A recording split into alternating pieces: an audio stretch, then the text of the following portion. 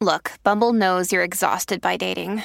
All the must not take yourself too seriously and 6'1" since that matters. And what do I even say other than hey? Well, that's why they're introducing an all-new Bumble with exciting features to make compatibility easier, starting the chat better, and dating safer.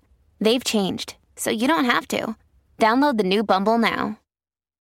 When you need mealtime inspiration, it's worth shopping Kroger, where you'll find over 30,000 mouth-watering choices that excite your inner foodie. And no matter what tasty choice you make, you'll enjoy our everyday low prices, plus extra ways to save, like digital coupons worth over $600 each week. You can also save up to $1 off per gallon at the pump with fuel points. More savings and more inspiring flavors make shopping Kroger worth it every time. Kroger, fresh for everyone. Fuel restrictions apply. Hey folks, this is Kevin. Just a few words before we start. Listen, I want to tell you about my good friend Matan Griffel and his website, onemonthrails.com. Now, Matan is a brilliant guy. I first met him when he took our storytelling for business workshop at the Story Studio, and now he has this incredibly successful business. 1 Month Rails is the best-selling online coding class. It's a class that teaches you how to code, how to create your very own website all by yourself in just 1 month. Matan is an expert Rails teacher. He's taught at NYU, Bloomberg, and Forbes. You can stop waiting to find that techie, that co-founder for your business. You can do it yourself now. And the best thing about the course is that you actually build a real app. By the end of 1 Month Rails, your app will be live. You'll have built it from scratch. If you go to the site, you can see all the student success stories. Some of them are really moving. Matan was telling me about this guy, Mike Wyatt, a former factory worker in Missouri, who is now making double his salary with the skills he learned in 1 month from 1 Month Rails. There's hours of easy-to-follow videos, hands-on exercises, and meetups. So sign up now at onemonthrails.com/risk. That's onemonthrails.com/risk. Now here's the show.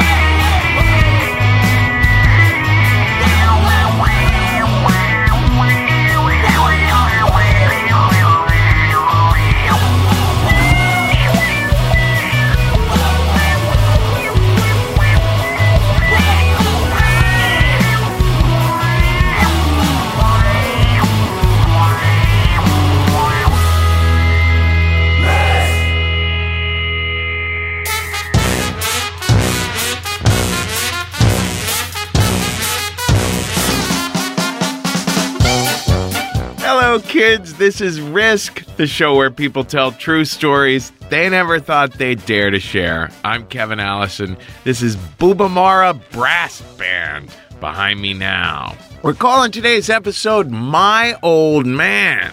All 4 of these stories are about dads, and it just occurred to me that they're pretty cool dads. In this particular little roundup, I'm used to dads showing up in stories kind of being on the more jackassy side, folks.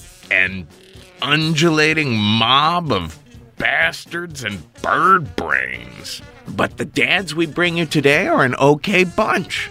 You know, when I separated from my husband, I was 40. And I thought, oh my God, how am I going to date again at this age? You know, like the Louis C.K. idea. But I didn't realize that there's a whole trendy genre of dudes in the gay community's eyes called daddies. We're appreciated simply for being, you know, a little bit schlubbier. And on the worn out end. There's even a New York Magazine cover, Rise of the Daddies, a sexy niche. So I spent my 20s when I was single, just completely uncomfortable in my own skin. And in my 40s, now that I'm in this, like, hip demographic, without By the way, ever having to go through the very real work of being a daddy. I'm having a whale of a time.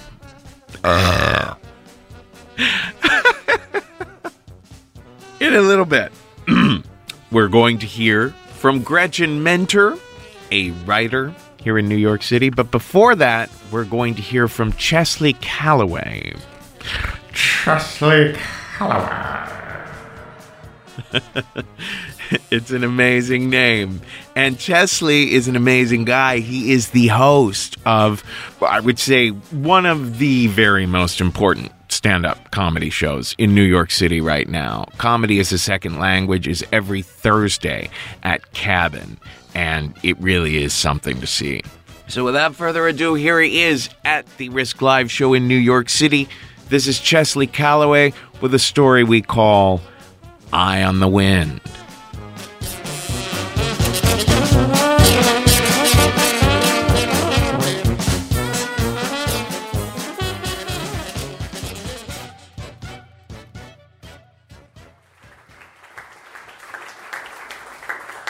I grew up in Baton Rouge, Louisiana, and this story is about my dad who grew up in rural Mississippi. I'm talking about like the Gulf Coast, Mississippi, and like most people around his age in that place and time, he is a huge redneck. That guy, and but unlike most rednecks, though, he has something a little special. He's actually like a redneck mixed with a hippie, if that makes any sense. He showed me this photograph one time, and it was a picture of him leaning against a motorcycle, his motorcycle, with long flowing hair, cowboy boots, and in one hand he's like showing the peace sign, and the other hand he's holding up like a big fat pistol. It's like, oh my God, like that's what a sight. I mean, I appreciated his hippie side for sure, because he had a lot of friends that would like drop the N-word, like, because they were rednecks and they were racist, but he always made it a point to like tell us, like, look, that word is wrong, don't use it under any circumstances, which I appreciated. You know, that was his hippie side, his love and equality. And that having been said, he just wasn't really around much when I was growing up. He did refrigeration work in South Louisiana, where we grew up, which there's no shortage of down there. It's very, very hot if you've never been down there. He was always doing that. He was hunting and fishing all the time. He was always in the outdoors. So my mom basically raised me and my two younger brothers. And she worked full-time, then also worked like extra jobs, like sold Tupperware and stuff to keep us in private schools, because the public schools in Louisiana are just abysmal. So my dad, like most of my childhood, he was just in the woods. Like that's just, Dad, he's in the woods this weekend again. It's either hunting season or deer season, or there's always some season going on, preparing for the season. Every once in a while, he would bring me out into the woods, and I hated it because I always was so inept at outdoorsman stuff. Like, his friends would make fun of me, and it was so annoying. My dad, who went by Sonny, his name is Chesley Calloway as well, but my grandfather, he went by Chess. So no one told me I could just make up a nickname. I wish someone would have told me that before I'd have stuck with Chesley. It's pretty annoying. I probably would have been like a Ninja Turtle or something ridiculous they'd have told me. But they were like, his friends would be like, oh, Sonny's kid, he can't put a cricket on a hook, man. Hey, how's he going to catch a fish if he can't bait a hook? You know, like, it's like, I don't know. He's like, yeah, you can't kill a deer if you can't tell the direction of the wind. Come on. Like, they would just laugh at me all the time. I'm just like, man. And I hated it because I was embarrassed. I felt like a burden. And, I would rather be at home playing Super Nintendo anyway. So, like, I didn't want to be there. So, it was just always, there's always this gulf, this disconnect between me and my dad. And I never thought it would really ever be bridged until one day when I was 15 years old. I was at my friend Ryan's house, and we were sitting out on his back patio, and he busted out this little tiny bag of marijuana, a little dime bag, little tiny thing, and I was too scared. I was like, oh, like drugs. Like, I was from, the DARE program. I was like, oh, all drugs lead to like immediate certain death. That's what I was taught. And so I was, pretty terrified, but as soon as he opened it up and the scent hit my nose, I was just like, oh my God, I was transported back to being a little kid. I had this total flashback, and I was just like a toddler. And I walked into like my parents' room, and I don't know if he didn't see me, but my dad was in there with his like shaggy beard and his long hair, like flannel shirt. And I'm walking in, little scrawny me, a little He-Man, haircut. And I'm stumbling. And he has a Tupperware container that he was peeling open. And we always were well-stocked in Tupperware because of my mom's job. So he peeled back this Tupperware container, and that smell filled the room. And I had forgotten that just entirely. Wow. And then he saw me, he's like, well, get it. Like, talk to me like a dog. He's like, get out of here. Get. Like, he's like, oh, okay. But it wasn't until, flash forward back to when I was 15, I was just sitting there, and my friend's like, are you okay? And I'm just kind of like, oh my God, I think my dad smokes pot. Oh my God, oh no, but he's alive. I thought all those people died that smoke pot. It was like pot and heroin, the same thing. That's what they taught us. And so I was, like, my dad was obviously still very much alive, and I wanted to find out, like, as quickly as possible what the hell was going on. And later that evening, I was bugging him to take me to McDonald's, give me some McNuggets. And he'd only had like 3 beers, so he was like, all right, I'll drive you there. And so we're in his old beat-up pickup truck, and I remember being like, so Dad, one of my friends, I'm not telling you who, he had a little bit of weed today, and it reminded me back when we were at our old house, like the Tupperware container, and like what do you think about like drugs? He was just like, well, I gotta say, in moderation, there are some drugs that just, if it doesn't affect the way you do your job or live your life or treat your friends, in moderation, they're all right. You know what? Smoking a little grass now and then, I think it's all right. And I burnt down a whole bunch of it. It's all right. It was like, but then, drinking a 6-pack after work, and I work hard, all day. I could drink a few beers, but now be careful. There are life-ruining drugs. Never do anything with needles. I've got friends that have died from weird diseases and overdoses, and just never touch needles. I found out later he just actually was afraid of needles, but that probably also happened. He would pass out at the doctor's office. It was like in cocaine. I do not recommend cocaine. Now, in the 80s, I did a bunch of cocaine. It's a goddamn snowstorm. I mean, I've seen people lose their jobs and their house and their families because they couldn't control it. They couldn't snort cocaine in moderation. I don't recommend doing that. But, if you drink a 6-pack and smoke a little grass, I don't think there's anything wrong with that. I was like, I was stunned. I was just kind of like, oh, that's like the exact opposite of what the DARE people told me. And it was like the most antithetical thing. Like all the authority figures in my life, the pastor, my mom, the teachers, like they would have like just reeled in horror at this, my dad just being like, oh yeah, drugs, come on, man, half a Valium every once in a while, whatever. Like it would have been so... And so, like, it was a secret. Like, it would still be another year before I ended up smoking because I was terrified. I had, like, religious guilt, so I had to work up the courage. And, so it was another year that went by, but, like, I kept our secret, like, our conversation. I always had it in mind. And when I finally did start smoking weed, like, everything changed. Like, I got invited to go, like, on the hunting and fishing trips again. I hadn't gone for years. But I started to get invited again, not because I was good at any of that stuff. I still was terrible. But, like, I was fun to hang out with, Like, all the guys used to make fun of me. All of a sudden, they're, like, making sure I had a cold beer, and I was always high. Like, I got passed out drunk and high with those guys so many times. Those guys are ridiculous. But... And I asked him, like, you guys were always so mean to me when I was little. Like, what was that about? Like, you guys always laughed at me. They're like, oh, we weren't trying to be mean. We were just real high. We laughed at everything. Like, I had a complex. Thanks a lot. And so, I learned to, bait the hook and read the wind, and I killed a couple deer. My dad helped me get a pickup truck, and a true sign of redneckery. Like, it was built 10 years before I was born, and it broke down all the time, big mud tires. But when it broke down, like, my dad and I, we would fix it together. Like, we were friends. We were buddies. And it was good times. He would tell me, like, good ways, like, some good stuff to, like, smoke weed to, like, avoid the law. He's like, what I do when I smoke on the go, I take a joint, and I break into thirds, little tiny pieces. I smoke them down and I toss them out because I don't want the law. You smoke a whole joint and it all smells up your car, little roaches lying around. No, I smoke a third, toss it out. I call it a bullet. It looks like a .22 caliber bullet. Smoke down a bullet. It's good advice. advice. It works. Like, now, if you're smoking on the go, like one time we were in Florida, family vacation, we were in the minivan. He's like, all right, if you're smoking on the go, you can't smoke up the car at all.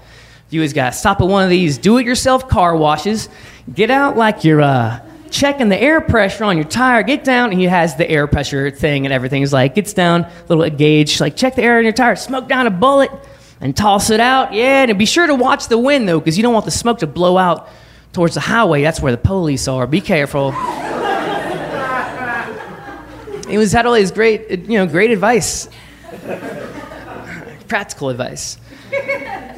But the good times would not last. We eventually grew back apart, but more because of ideology more than anything else. In a very stereotypical fashion, I went off to college and became like a firebrand, like mean radical leftist, which in Baton Rouge is just like a moderate Democrat.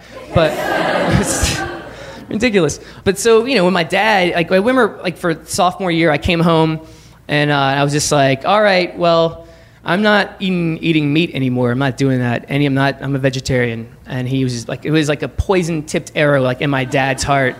It was just like, what? Oh, man, no son of mine's going to be vegetarian. Oh, my God. It was just like, he was like treason, It was like, and the gulf widened again. It was just, and he would always poke fun at me anytime I was around, like, where he's like, oh, I hope that salad's good. When I'm eating, had a face, and it was delicious. It was like, oh. And it continued to get worse. Like, with the invasion of Iraq, I was outspoken about the invasion, and he was just like, oh, you gotta support them troops, man. That's USA, patriotism. I'm like, they're sending those kids over there to die for oil. It's a sham. It's terrible. Like, and it was tense. It was a very tense time to fall on, like, very radically different, ends of the spectrum. And so finally, 2005, I was like, I'm out of here. I'm moving to New York. I'm sick of the conservatism. I want to pursue my dream of being a professional stand-up comedian. I'm out of here. And he's like, can't you just live somewhere, like, within a day's drive? Goddamn Austin, Texas, or Atlanta, Georgia. I don't know, somewhere. He wanted me to be at least close enough to, like, have access to me. I didn't realize it then, but he just wanted to be near me. But I was locked and loaded to NYC. And so, like, the gulf widened even more. But then time passes, and you're living in New York, like, you're not surrounded by, like, the insane religious right and everything else. I mellowed out over time, and he did too. And it got to the point where we kind of started being able to come together again, and he would go on conservative rants, but now, we could just smoke a joint and have a few beers and it'd be okay. He'd be like, I don't know if Obama is definitely a Muslim, but he's certainly a communist. I'm just like, Dad, the joint's not a microphone. Pass this shit over here, I even got him a vaporizer for Christmas, so, he's getting too old to smoke. You gotta, vaporize. So it's one of these things. I'm still trying to get him to visit here. After 7 years as a vegetarian, I actually started eating meat again, so that's when I fully became his son again. Whenever he was like, I could eat some of the meat from one of the deer that here one of my brothers killed. I'm like, oh, he's my son again. And we came back together. We come back together on those things, on drugs and eating meat.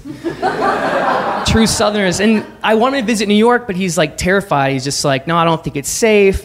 And I'm just like, Dad, like, you have to come visit. They deliver amazing weed right to our door. It's amazing. And, we can go out to Prospect Park out in Brooklyn. We can get super high. But don't worry, I'm always looking out for cops out there when I go out there. We can go out there and smoke, and we'll do just like you always taught me. We're going to keep an eye on the wind. Always keep an eye on the wind. Thank you.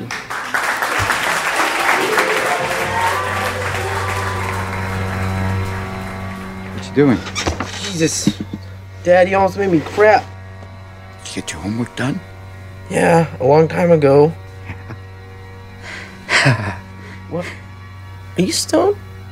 No. Seriously, you smell like pot. Are you smoking pot? You can tell me. No. You're not using grass? No, you don't use grass. No. Then what's that smell? What smell? It's probably a skunk outside, something, Oh, yeah, sure. Skunk. Yeah.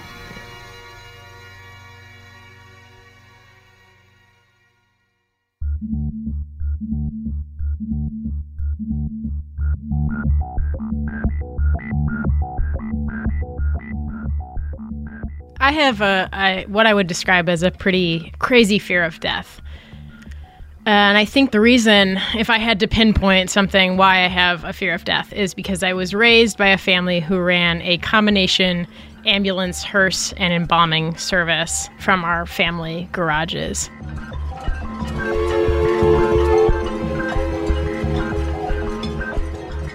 It was started by my grandparents in the 50s, and my dad took it over in the 80s. He was, and still is, an embalmer. Before that, he was a medic and has driven an ambulance since he was 13 years old. So by the time my brother and I were born, we were surrounded by ambulances and hearses and cots full of dead bodies. But there was a normalcy to it, because my dad would go to work across the driveway and he would come back at night or in the middle of the day, and he was sort of always around.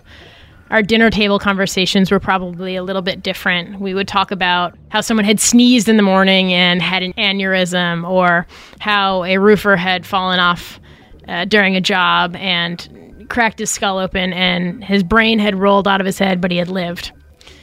So we were, always sort of presented with this information that I think made my brother and I understand that life is this huge navigation between life and death.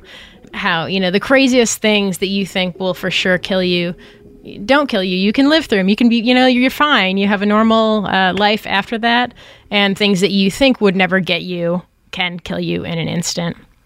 When we were little, if we needed money or anything from my dad, we'd think nothing of walking into the embalming room, and he would raise his hands over his head and we would reach into his pocket for money. Or, we would go and talk to him and sit in the corner in this big yellow chair that he had while he embalmed. But as I got older, I did less and less of that, just because I really hated it. And, it was something that we all sort of shared. My brother even hated it. He's now an embalmer himself, and he still hates it. But it was how we lived, and it worked really well until I was about 22. When I was 22, I would say that things really started to unravel. And I think they really started to unravel beginning with a conversation that my father and I had in a local bar. I had come home for Christmas, and he asked me if I wanted to meet him for a beer before I went home. So I agreed. We were talking about nothing particularly exciting until he said, "What would you say if I told you that I had a girlfriend?" Which is just sort of one of those things that you never, ever, ever expect your father to say. So I was pretty taken aback. I didn't really know what I felt or what I thought. I didn't know. I knew it wasn't a joke because it was just too strange to be a joke. Probably my very first thought was, Mom she's gonna kill you. She's gonna murder you, and then we'll have to find another embalmer to take care of you. But what I ended up saying to him was, I would say, I just want you to be happy. And I think a couple things. I think, I was living in New York, and I thought of myself as a grown-up, and I thought that I didn't need any sort of semblance of family or order, because I hadn't really thought through the steps of what that would look like for our family. My dad, in the recent years before that, had been diagnosed with cancer. He had been through radiation a couple times. It hadn't fixed the cancer. He had seen a 57-year-old man, which is how old he was at the time, die of cancer, who had a son and a daughter. They were the same ages as my brother and I. And I think it sort of changed his perspective and his values and his understanding of how he should be leading his life. The woman who he had fallen in love with was actually the woman who ran the local morgue. So it was a match made in heaven, I suppose, in a lot of ways. We found out more and more details about her when my mom hired a private investigator. And, sort of our normalcy was redefined at that point, and we became this modern-day family of an embalmer and his girlfriend and his wife and his kids, one who lives in New York and one who is taking over the business from him.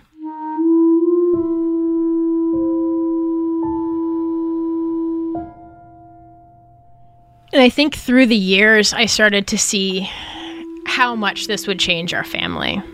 I started to see that I would come home for Christmas and he would not be at Christmas.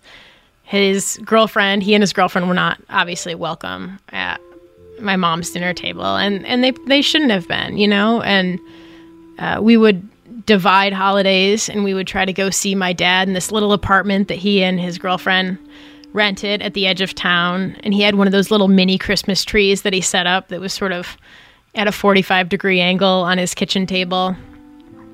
And I think as time passed, more and more, I sort of missed that order, and I missed my family, and I missed my dad.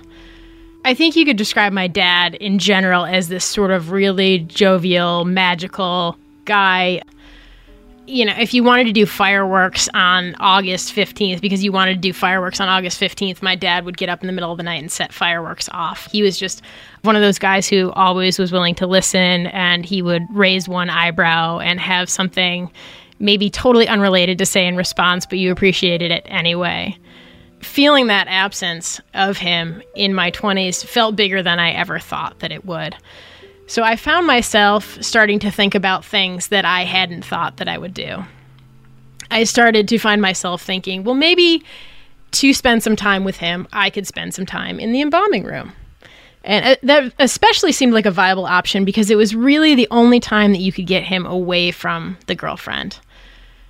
It was the only time that you could get an organic conversation like you used to have with him when you were a kid. So when I came home, I started to make that part of my routine. But the time that really, really stands out in my head as a moment that we really shared was the time that we embalmed Tiny. Normally I wouldn't embalm with him. I might just sit in the corner and, sort of silently panic. But at this specific time, it really felt like something that I needed to do because I felt like I needed to have some sort of connection with my dad that I hadn't had in a very, very long time. Tiny was a 94-year-old woman who was probably about 5 feet tall, hence the nickname Tiny. Her real name was Virginia, but my dad said that Virginia was a tall person's name, so she couldn't go by Virginia. And the day that we embalmed her, I can still remember his embalming room, which looked the same all the time anyway, but it's sort of filled with rosary beads and glass eyes and tongue rings, and he's got a menu for the local fish fry hung by his phone. So I was sitting there with my dad, and I wanted to know why Tiny died, because part of my whole thing about navigating life and death is being able to understand, why did this 94-year-old die? And even though she's 94, I can't come to terms with why she had to die. So I looked at her death certificate, and it said that she had died of heart failure, which my dad at that point was like, well, everybody dies of heart failure. Your heart has to stop before you can die. But we carried on, and I helped him. I stood on the side of the table and helped him hold her head as he nailed her mouth shut so that it would be closed when she had calling hours. I helped him find the carotid artery. He cut into the sides of Tiny's neck, and then he cut into the sides of her legs to flow chemicals in through her neck and in through her groin. And that, I think, is what I was really struck by, was after Tiny's blood was gone and after he connected her to the machine and flowed the chemical through her, you could see her body change from gray to peach. And I was so aware of how fine that line is between life and death, and how she went from appearing almost not human to looking like my grandma. And it was very strange, and I felt a lot of fear and a lot of anxiety, and like I really wanted to cry, and like I wasn't sure why I was doing this. And then he asked me if I wanted to stitch up her femoral cuts, which I did not really want to stitch up her femoral cuts, if we're being honest, because I was having enough of a hard time just standing next to her, let alone touching her. But I did it because he gave me a needle, and he took another needle himself, and he stood across from me. And it was one of those times in your life where you'll never forget, while you're standing across from your father, who is 57 years old, has survived cancer, but still has some in his blood. And has a girlfriend and lives in this weird apartment at the edge of town and has a shitty, like, half Christmas tree, and we are stitching together. I'm watching how he does it, and I'm holding Tiny's skin, and it feels like cold rubber. And every time the needle pops through, I think about, will this happen to me someday? Will I be dead like this someday? Did Tiny know that she'd be here, that this would be, it's just this whole sort of like rush of emotion that I can't really understand. But when I walked away at the end of the day, I think my big takeaway was that I cannot spend my life avoiding the idea of death or avoiding the idea of sickness, because there's so much that I'll miss. And this moment with my dad meant so much to me that I would face these things that I'm absolutely horrified of. Because the idea of losing him, or the idea of him dying, or the idea of not seeing him in an embalming room or otherwise when I come home for a holiday, is much greater than my fear of sneezing and dying of an aneurysm in the morning. So I think I decided on that day that I can manage my own fears of death so that I can more appropriately live my life.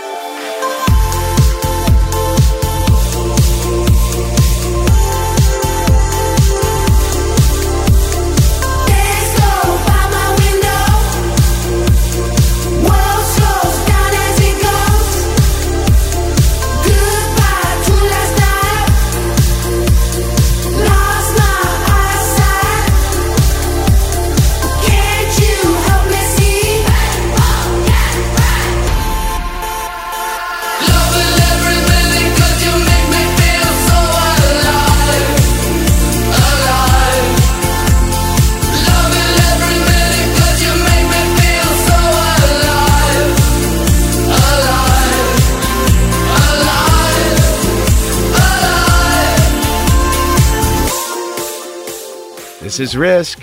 This is Empire of the Sun behind me now, and we just heard from writer Gretchen Mentor, who took a class with us at the Story Studio recently.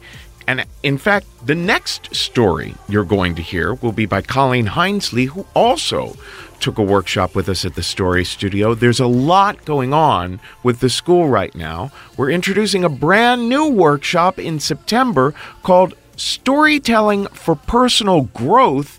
Find your voice and get what you want. Now, this is a class for people who feel like they're very much beginners to all of this. People who feel like, well, I don't have such a background in working on the stage or getting stuff published. I just want to loosen up a little bit and communicate more dynamically in my life in general. There'll be daily practice, journaling, but also in the class sessions, there will be exercises that are specifically about getting more comfortable using your voice, your face, your posture, and dozens of activities to help you zero in on the story-worthy moments in your day-to-day life and in your history, your biography. So if you're in New York City, here is a very safe, friendly, supportive atmosphere to dip your toes in. And ultimately, learn how to build stronger connections to others. And a variation of that same idea, we're thinking of creating a workshop called Storytelling for Dating. This would be an evening where you'd have like 30 people in the room. We'd have a separate one for straight people and gay men and gay women. But you'd be in the room with about 30 people. You'd have a chance to share with the whole room and then opportunities to share with people one-on-one. I'd be giving tips and techniques throughout the evening. If you're interested, if you live in New York and you're interested in maybe attending a workshop like that, write to me at kevin@risk-show.com and say, I'm interested, and I'll put you on a list and start to try to put that one together too. And for all our other workshop offerings, our one-on-one coaching over Skype, our business consultation, our custom tailor workshops for staffs of businesses, our video course online, go to thestorystudio.org. In just a bit, we're going to hear from one of the original hosts of The Moth, a beloved man in the storytelling world, Mr. Dan Kennedy. But before that, like I said, another of our students from the Story Studio. She's a singer and an actress, and she is Colleen Heinsley, with a story we call The Voice.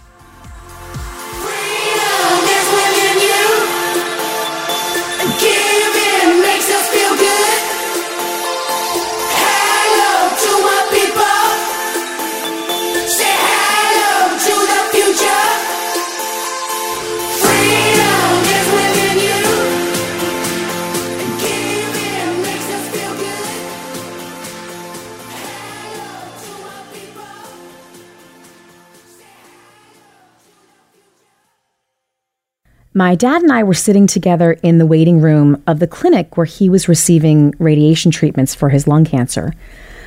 And he was really quiet that day, which was unusual for him because he was typically a very gregarious guy. But that day he was really quiet and seemed very sad. So I, of course, was doing my best to try to distract him and making small talk and teasing him and trying to get him to laugh. And he was having none of it. He wouldn't even look at me, let alone smile. So we just sat quietly for a few minutes. And finally, he started to move around a little bit, and he made this gesture with his hand toward his throat. And he said, "I can't sing anymore." And that was the only time I ever saw him cry.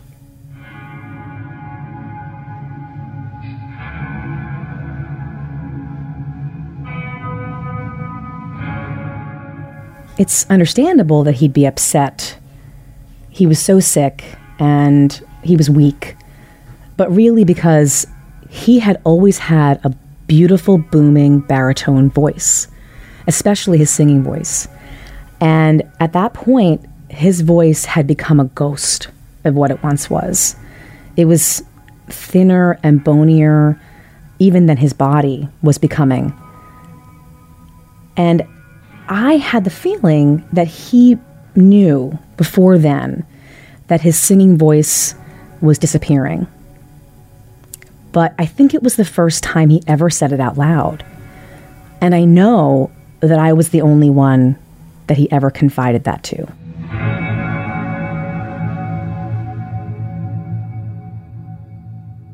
My dad was a classically trained opera singer. He loved Pavarotti and all the opera singers, but he also loved popular music like Frank Sinatra. He loved, whatever was on the radio kind of in the 60s, the Rat Pack. He just loved it all. And he was always singing in the house. He had a huge record collection. And all of us were always singing too. We had this big 3-story house. We were all just yelling up and down the stairs and singing. And my dad would say, "Hey, listen to this." And he'd put a record on the hi-fi. And there would be some new song that he'd want us to listen to. When the world is cold, I will feel a glow just thinking of you. So the house was always alive with music all the time. And my dad, he was the guy who could work a tune into any situation. He was known for just busting into song in the middle of a conversation. Or if you had a name he could musicalize, he would do it. So if I brought a girlfriend home from school and she'd say, "Hi, I'm Katie," he would say, "Oh, Katie, beautiful Katie, you're the only girl that I adore." He was just so charming.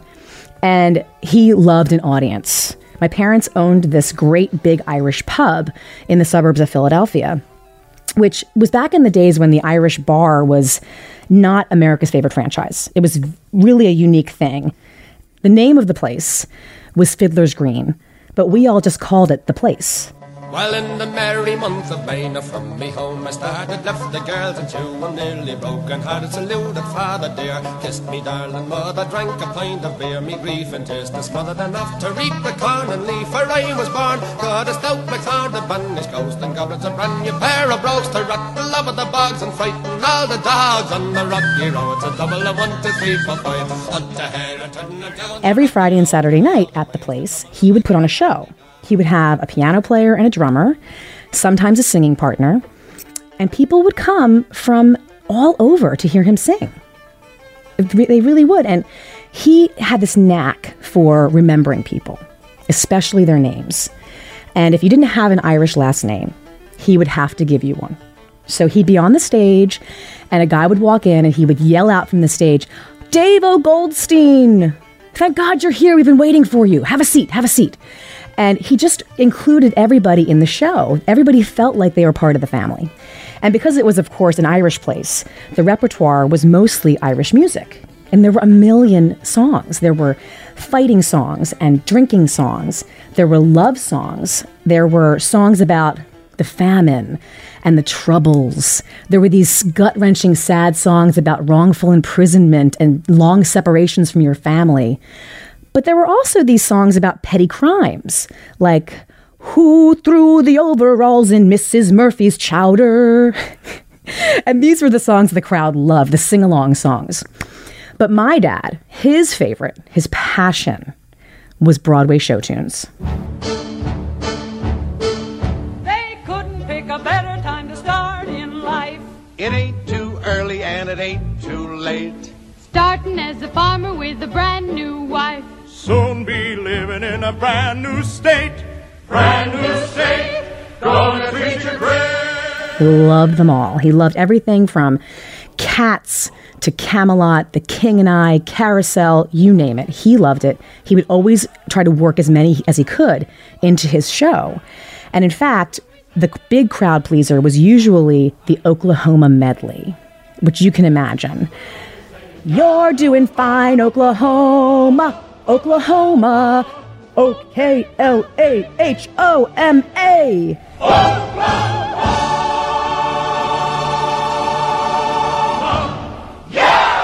Killed every time, seriously. The crowd just loved it. He would also do a patriotic medley, which would have songs like God Bless America and Yankee Doodle Dandy. And he would just get the crowd on their feet, and we'd be marching around the place. Mine eyes have seen the glory of the coming of the Lord. The whole bar on their feet, parading around the bar. He just had everybody, like I said, everybody was part of the show. As for me, I was the only one of his 6 kids that he could ever coax up onto the stage with him to sing. And when I was little, all he needed to say was, "Here's our Colleen." And I would come running eagerly up to the stage just to sing a few bars with whatever he was singing.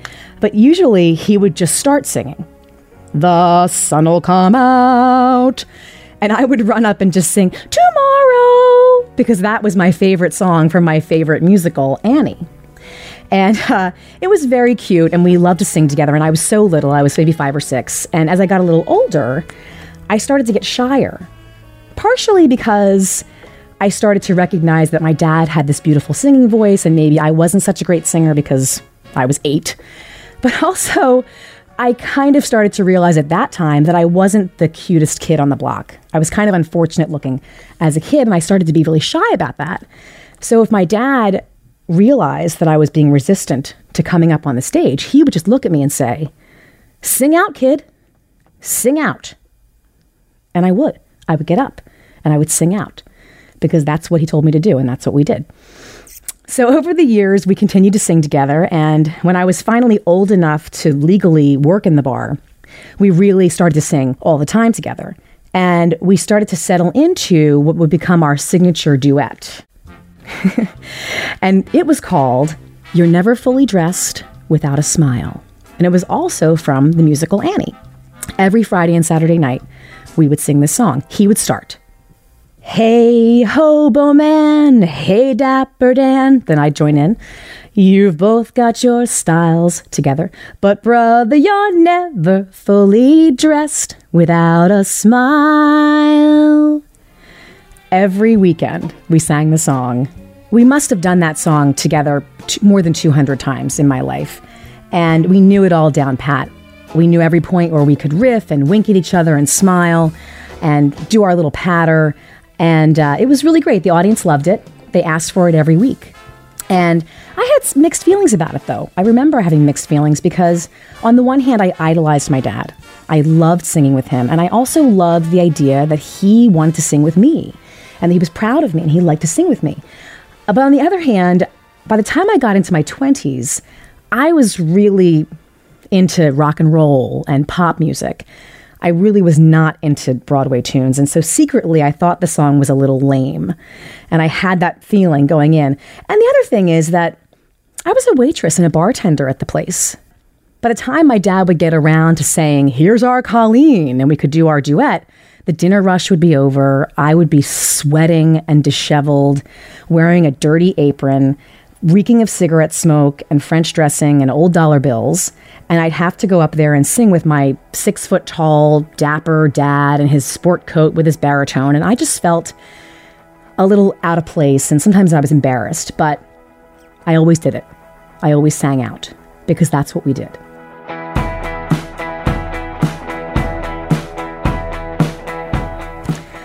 Eventually, I left Philadelphia and I moved to New York. New York, New York, a hell of a town. The Bronx is up and the Battery's down, which my father would sing to me every time I saw him. I continued to sing on my own, not professionally, but for myself. And although I was very happy, sort of secretly happy, that the opportunities to sing our signature song became fewer and farther between. But now I can't remember the last time we sang together. I can't remember the time when we sang "You're Never Fully Dressed Without a Smile." I mean, obviously it was before my parents retired and sold the bar. It was before the place became a sports bar called Screwballs, before my dad's cancer. And thinking about that day in the waiting room, I had been thinking that my father was feeling so terrible because the treatments that were meant to make him better were actually making him feel worse.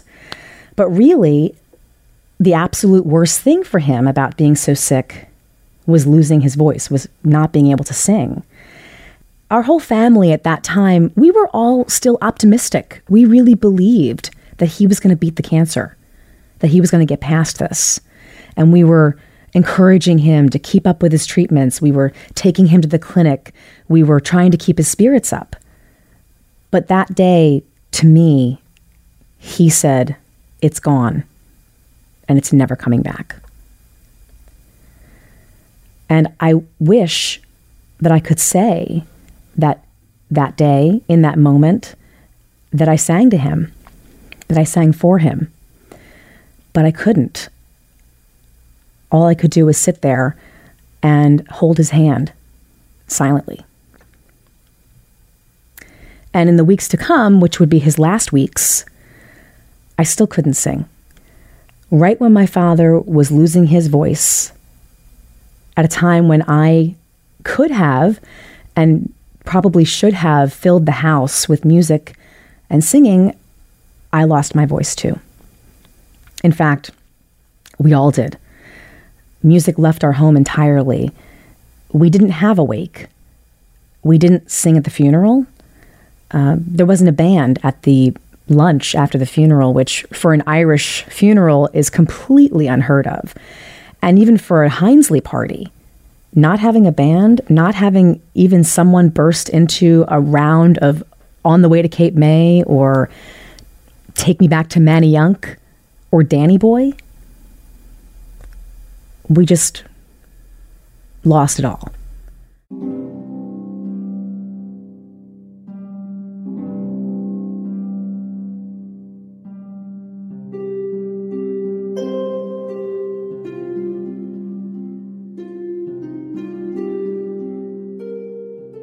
After my father passed away, in those next months, that next year, all I can remember is quiet. I can't remember a moment where I felt happy, where I felt music, where I felt like singing. It was completely silent in my memory, almost like someone hit the mute button on my life. And it took me a long time to get back to it. It took me probably more than a year before I was able to even sing in the shower or in the car. But finally I did. I started to sing again, little by little, with friends, finally in a band. And that felt amazing. That felt like I had found music again, like I had found my voice. And I was so happy and so relieved that had happened. And now it's been about 4 years since Dad passed away, and the musical Annie came back to Broadway. I went to see it recently with some friends, and honestly, I was dreading it because I had this fear that hearing that music again, hearing our song, would bring back all of that regret and that guilt that I'd been carrying about sending my father so silently into his death. I was afraid that it would reach up and steal my voice again. But sitting in the theater, from the time that the opening strains of the music started, all the way through to when those orphans were singing, "You're never fully dressed without an SMILE," I just felt nothing but joy and happiness. And it was as if finally I understood that even though I didn't get to send my father off, I didn't get to sing him out of this life, he would be so thrilled and proud to know that I continue to sing through my own, that I continue to sing out. And I am. I am singing out.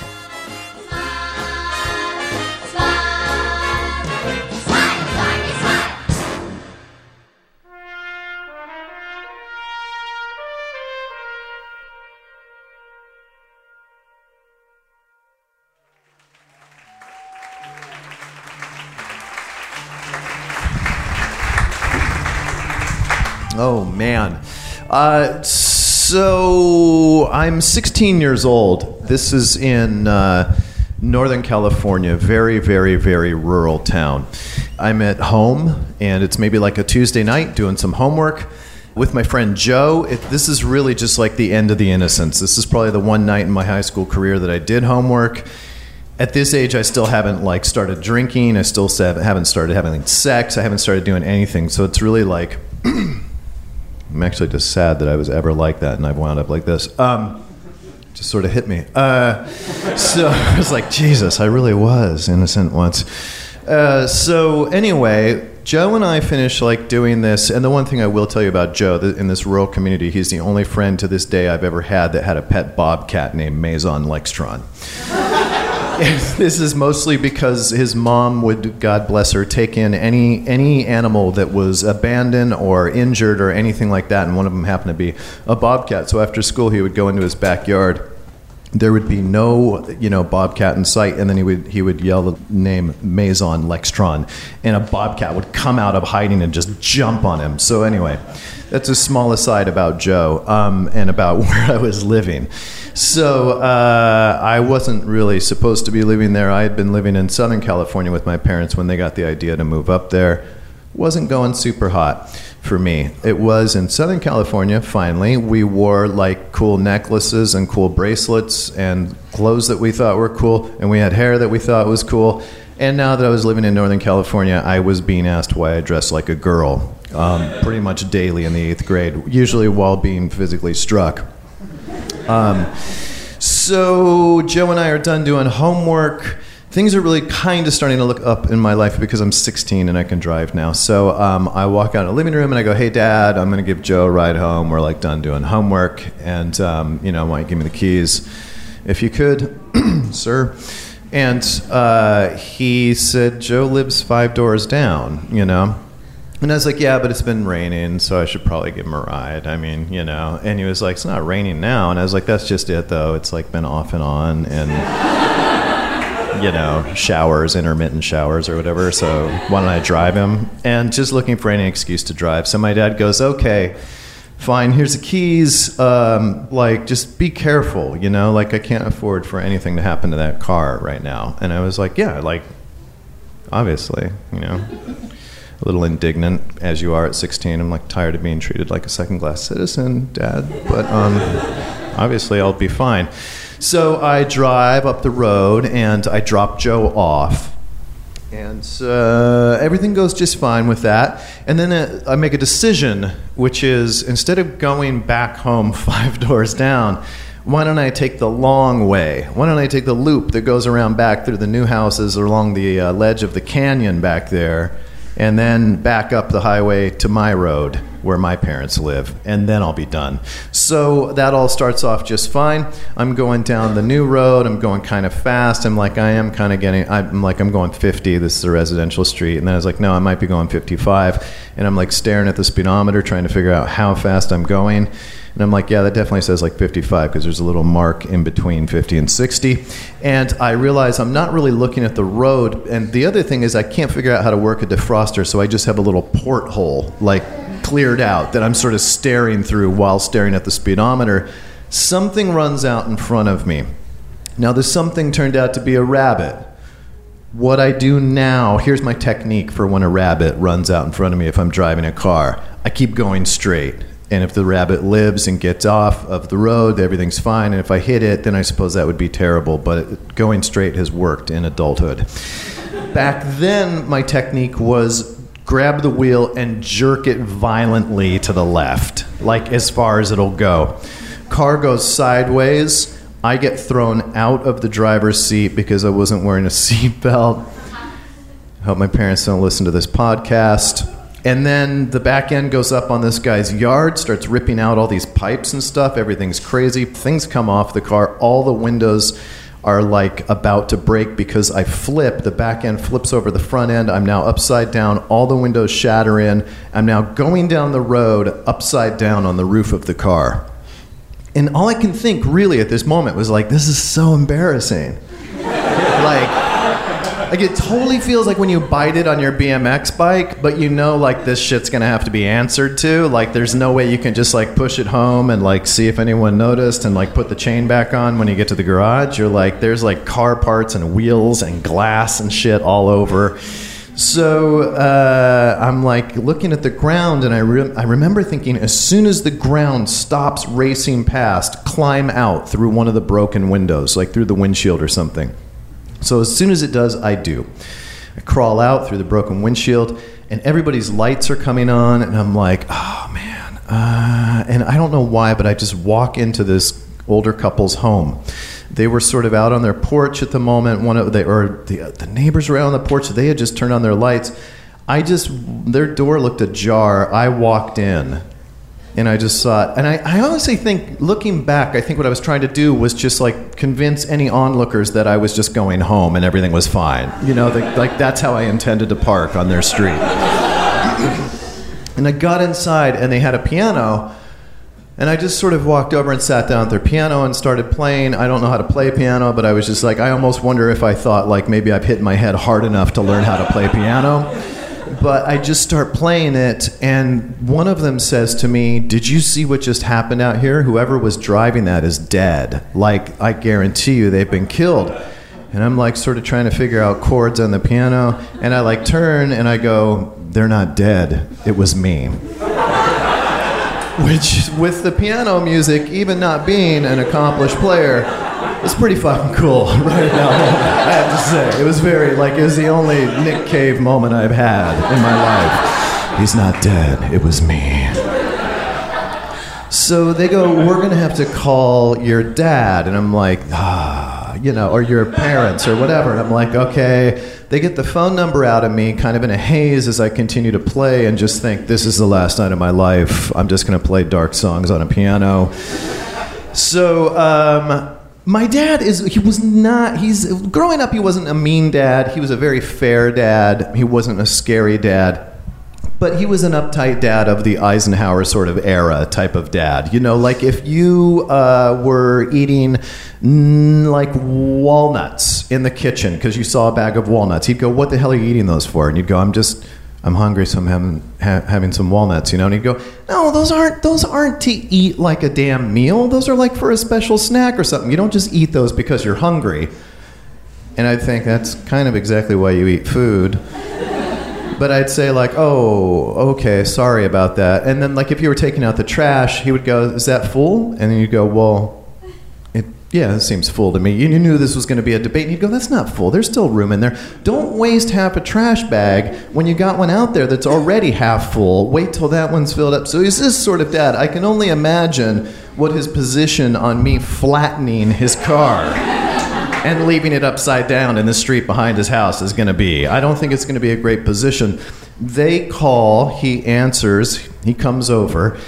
I walk out of the house and just sort of stand by the car, which it just seems embarrassing, but it seems like I should stand here because this is my car. It's upside down. Its wheels and shit are all over your street. I'm just going to stand next to this. And he comes up and says, "Are you okay?" And I'm like, "Yeah." And he goes, "I don't care about the car. Are you okay?" And I go, "Yeah." He goes, "You were holding your head. Did you hit your head?" And I said, "No, I was just stressed out, so I was going like this because I didn't want to talk to you. I couldn't imagine when you got here." He's like, "It's fine. Come on, we just got to take you to the hospital, get checked out, make sure you don't have a concussion or anything." I was like, "Okay. Maybe the other shoe's going to drop, once I'm like, I don't know how this is going to go down." The next day, I wake up and I think I'm just going to go to the country store and get a Coke and some like candy, like maybe some Sweet Tarts or something, and like chill out today. So I'm leaving and he goes, "Where are you going?" And I said, "I'm just going to go up to the country store and get a Coke and some candy, I think, and hang out." And he goes, "Well, why don't you take the truck?" And I said, "It's literally, Dad, it's like one house past Joe's house. It's like 6 doors away. I don't need to drive." And he goes, "Just take the truck." And he goes, "If you don't take it now, it's going to be too easy to never drive again." And I was like, "What the fuck? Like, when did you become Yoda? Like, when did you become like how did you go from like don't eat the damn walnuts as just some kind of snack or some kind of meal into like, we have to get right back into what we're afraid of most?" Like, how did you become the Zen master? But I was like, maybe I did hit my head, or maybe I died and this is heaven. Anyway, so I was like, all right. So I take the keys for the truck, and I totaled his truck too. So you really shouldn't, I didn't. But wouldn't that be awesome if like that's the flip? Like right now, the master became the student because guess what? I totaled all of his cars. So it's time for Russ Kennedy to learn a little lesson that night. That didn't happen, but I just drove up the store. I got a Coke. I had some candy. Came home. Everything was fine. And still to this day, sometimes as a grown man, I'll be laying in bed and I'll try to figure out why did that amazing, compassionate turn of just... It was the biggest forgiveness anyone has granted me in this life. It was amazing. How did that come to my dad, or why did it come to my dad? And I'll still think after like tough things or long things, like after writing a book and it comes out, I'll start on one right away because I know like, man, it would be so easy to never do this again. Thanks.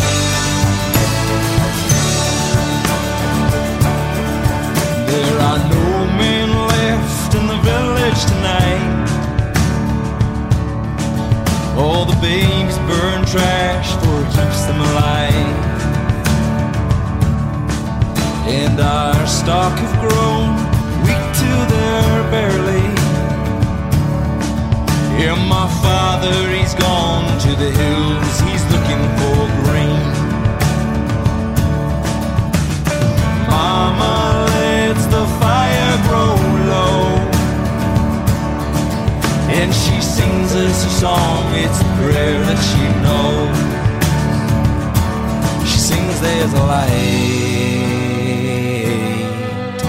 that's coming. There is a light almost here, and there is a light.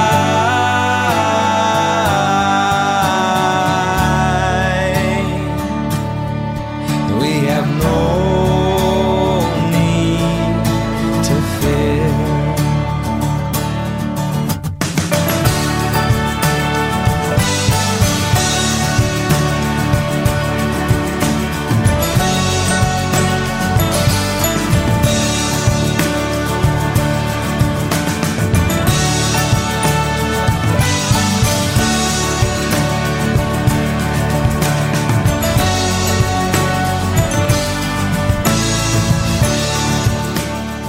Well, that was Dan Kennedy, who his latest book is the novel American Spirit, and we always absolutely love having Dan on the show. This is Trevor Borden. It's Trevor Borden behind me now. Now listen up, peanut butter butt. Sorry for calling you guys peanut butter butt back there, but this is important. It calls for such strong language. Risk is coming to Austin. On August 29th, we are at the Out of Bounds Festival at the State Theater. Next month, September 29th, we're at the Up Theater at Second City in Chicago. But before that, we have our regularly scheduled New York and Los Angeles shows. In New York on August 22nd, we have Craig Baldo and Josh Gondelman. In Los Angeles on August 22nd, we have Michael Showalter, Greg Proops, and Will Janowitz of The Sopranos and Boardwalk Empire. Whenever you wonder where we might be doing Risk next, just check out risk-show.com. And don't forget to friend us on Facebook and Twitter. Keep up with us. On both places, we're at Risk Show. And on Twitter, I'm at the Kevin Allison. And if you like what you're hearing on Risk, we are listener supported. We really do rely on the help of our listeners. And we're a Maximum Fun podcast. We are a part of the spectacular network of podcasts, Maximum Fun. You can donate to keep us going there at MaximumFun.org/donate. Just earmark your contribution for Risk. And that leaves just one thing left to say, folks. Today's the day. Take a risk. There is a light.